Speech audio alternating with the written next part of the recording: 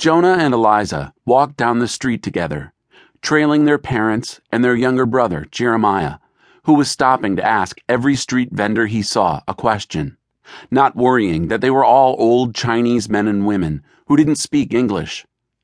Jonah, however, was looking for something much more sinister than kind old men and women selling vegetables and toys. He stopped to look at the wooden cart full of strange-looking vegetables, but continued to keep one eye on the crowd of people milling by. He and Eliza had been practicing their newfound angelic powers every day they could, back in the woods behind their home in Peacefield, always careful to make sure no one was spying on them. After all that had happened last year, they figured they couldn't be too careful. But even though Jonah felt his skills getting sharper, he couldn't deny that he had been even more on edge recently. "You've been paranoid all day," Eliza said. "Can't you just relax and have some fun?" She threw a ginger root at him playfully. He brushed his dark hair out of his eyes and threw the ginger back at his sister. "No!" shouted the glaring merchant behind the vegetable table. "Stop!" Jonah felt his face flush as they hurried away from the table, continuing to cut his eyes back and forth across the street. He'd felt like this ever since they'd stepped off the subway and set foot in New York this morning, like a shadow had fallen over him. Even though it had been almost a year since they'd been here last, it seemed like it was yesterday. Last September, Jonah had discovered their mom was a Nephilim, a child of a human and a fallen angel, which made him and his brother and sister 1/4 angel, or quarterlings. His mother had been kidnapped by Marduk, a fallen angel who was Abaddon's right-hand man, and Jonah and Eliza had raced to New York City to rescue her, with the help of their angel friends. They had discovered the world behind the world, known as the Hidden Realm, battled fallen angels, and finally faced Marduk himself. Jonah's mind flashed back to the battle, and how, with Elohim's help, they had defeated Marduk and the rest of the fallen. In spite of their victory, there were days Jonah still couldn't believe he and Eliza had made it back, with their mom, alive.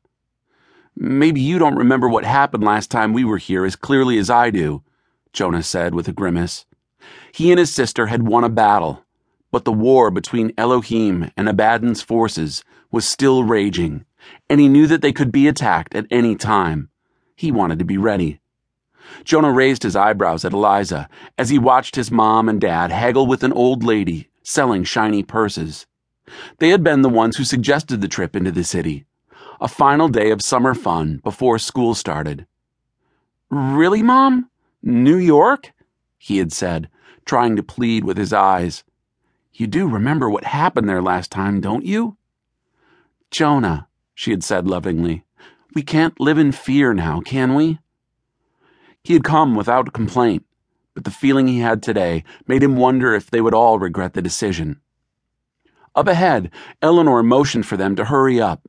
As they turned the corner after her, the crowd grew noticeably thicker. Benjamin Stone grabbed 7-year-old Jeremiah and lifted him up onto his shoulders. "Whoa," Jeremiah said. "Check out the parade." Jonah craned his neck around the tall couple in front of him.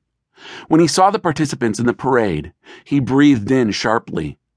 Blood-red lanterns hung from wires across the street, and a line of what looked like giant, twisted puppets moved in a circle.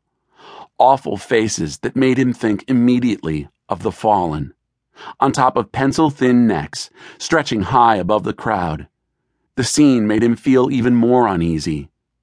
An explosion went off overhead, causing Jonah to throw his arms up over his face. A shower of blue light cascaded down all around them.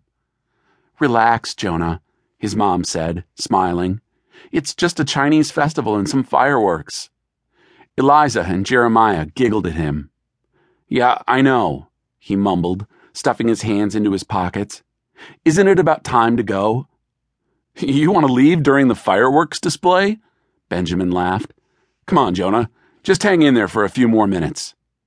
He started to protest, but was distracted by a young woman walking along the sidewalk, against the crowd. Her blonde hair was pulled back in a ponytail, and for a second before she passed by, she turned toward Jonah. She smiled a small, knowing smile, and her green eyes pierced him like icicles. Then, for the briefest moment, they shimmered yellow.